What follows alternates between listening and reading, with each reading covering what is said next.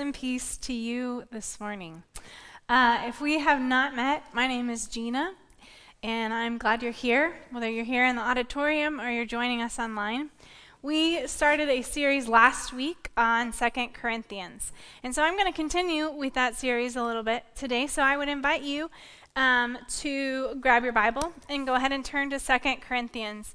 So last week, David helped us understand a little bit of the culture and the background and some of the things that maybe are not so clear in the text, as far as that, Corinth was a city that a lot of things came through, right? So David explained to us last week that it was a port city, so you had to go through Corinth, so ships would come into one port, the goods would be transported through Corinth to the other port to go out and on to Rome.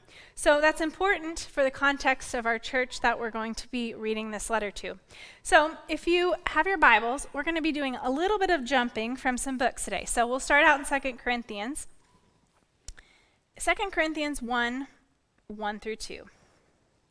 Paul, an apostle of Christ Jesus, by the will of God, and Timothy our brother, to the church of God that is in Corinth, including all the saints through Achaia, grace to you and peace from God our Father and the Lord Jesus Christ. So right there I want to pause. If you're familiar at all with the New Testament, that phrase might be familiar to you. So I want to go back to the book of Romans. We're going to start right at the very beginning. To all God's beloved in Rome, who are called to be saints, grace to you and peace from God our Father and the Lord Jesus Christ. Okay, flip over to 1 Corinthians.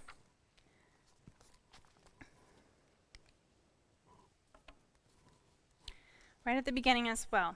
To the church of God that is in Corinth, to those who are sanctified in Christ Jesus, called to be saints together with all those who in every place call on the name of our Lord Jesus Christ, both their Lord and ours, grace to you and peace from God our Father and the Lord Jesus Christ. Then we're going to flip over and go to Galatians.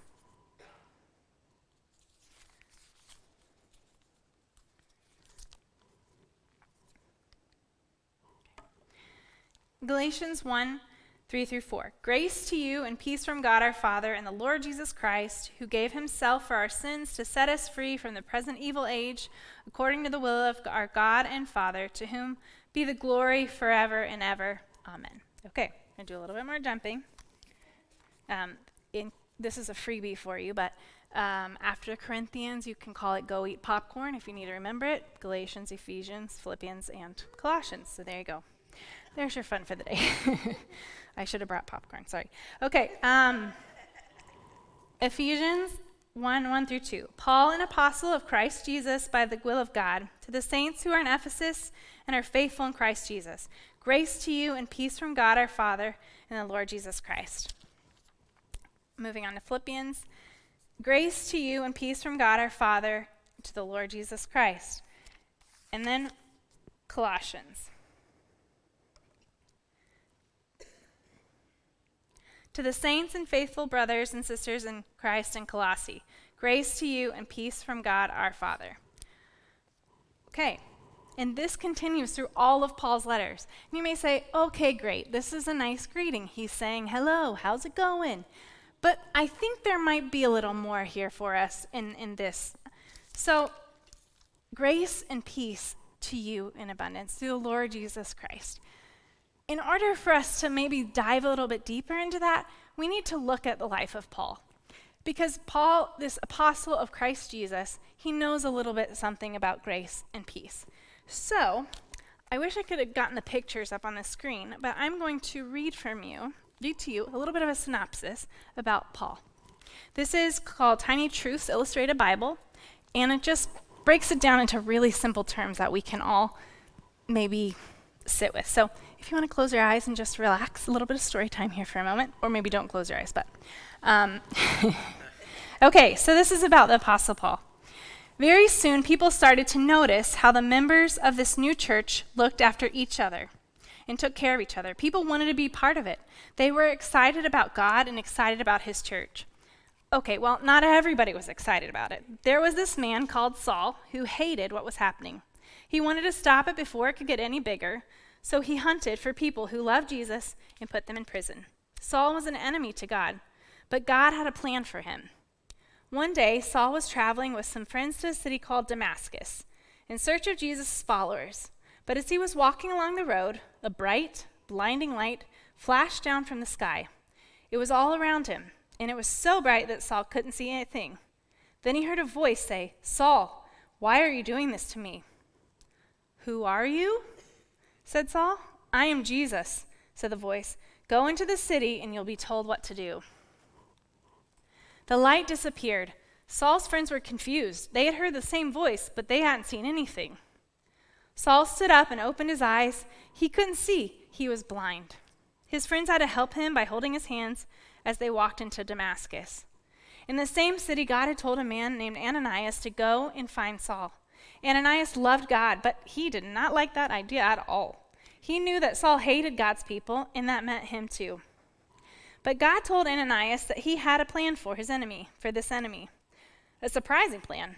He was going to change Saul's heart and use him to tell the story of God's love to people everywhere. Saul was going to become someone who loved God instead of hating him. He was going to teach God's people instead of hurting them. Because Ananias loved God, he did what he was asked.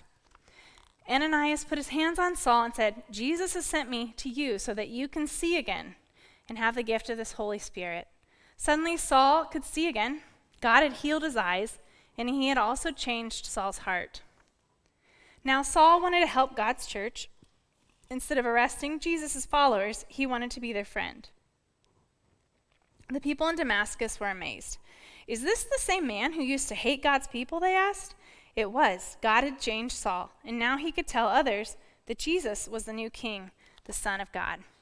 Because Saul had changed so much, he wanted to change his name too. So he became Paul instead of Saul. Paul traveled far and wide telling people about Jesus and helping them to follow God and live close to him.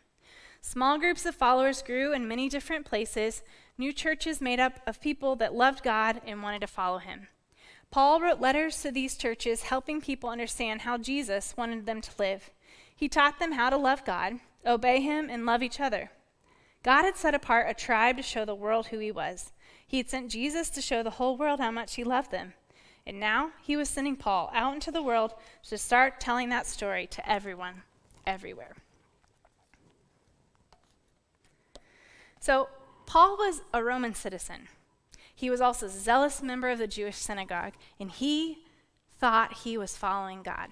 He was out to squash this little way that Jesus had come, but then God met him in a powerful way as God meets each one of us. He knew that Paul needed something drastic to get his attention. I think that's why grace and peace stand out to me in this beginning. If you look up the term peace would have been something that all Jews would have been very familiar with, right? The greeting of shalom. Shalom when you come in and shalom when you leave. So it's this idea that it's like a holistic peace, right? So it's something that is deep down within inside of you. I want whole peace for you, not just whatever is going on outside peace, but the deep, deep, deep peace.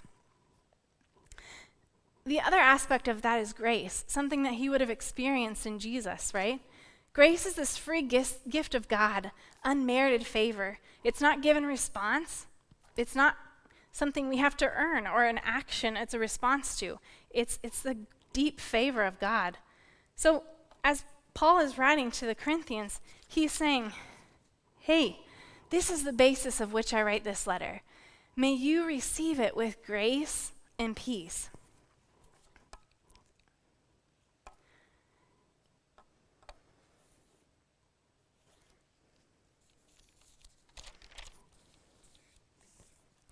So as we continue to read through the book of 2 Corinthians, as we go through this series, we'll see that this is an important greeting for the Corinthian people, because they're needing to know that Paul is sitting saying, hey, I've been with you. And hey, I want you to know this grace and peace. And yeah, there's some things that I've heard that you guys are doing that maybe aren't so great, and we need to work on that, and some challenges that you all are experiencing. But grace and peace to you is the way that I send this message. The thing, again, that I keep coming back to is it's not based on a circumstance. So, maybe in our lives we want peace, like we want to experience peace, but for us, maybe it's circumstantial, like, well, all these ducks need to be in a row in order for me to be able to experience this peace. But, in this life, we experience deep pain, and we experience trials, and we experience suffering, and it is not fun. But in this beginning, Paul is saying, we are to be people of grace and peace.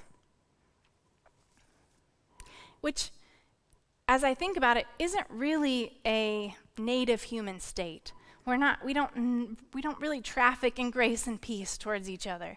And if you've been alive in the last 2 years, as things have progressively gotten more and more hostile and anxiety is running its muck, these are not places where we find grace and peace.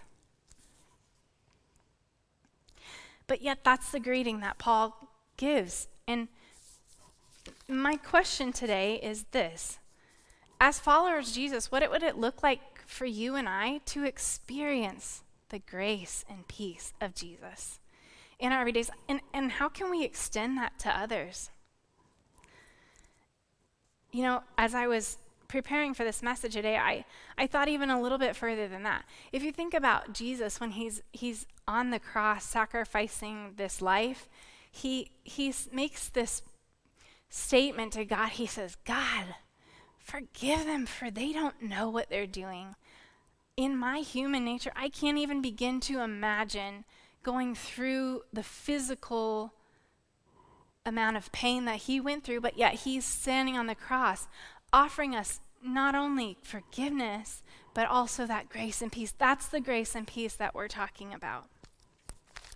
So my message this morning is short, and it's just, how can we be people of grace and peace in the world?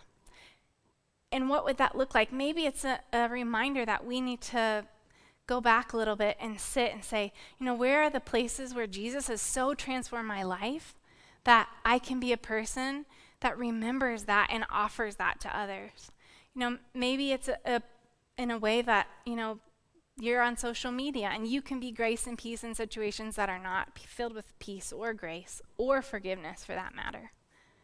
So I guess let's have a little bit of time of just pause and just kind of reflect on this and ask the Lord to show you, hey, God, where can I be a person of grace and peace? What might it mean? Maybe there's some things in your life that you need to surrender and set aside that are not creating in you a space of grace and peace. Maybe there's some people in your life that you need to think about, how can I forgive them? And maybe it's not that relationship is renewed, but you need to forgive them, or maybe you need to ask for forgiveness. So let's just take a few minutes, and Dan's going to come. And my challenge to you is, how can we be people of grace and peace?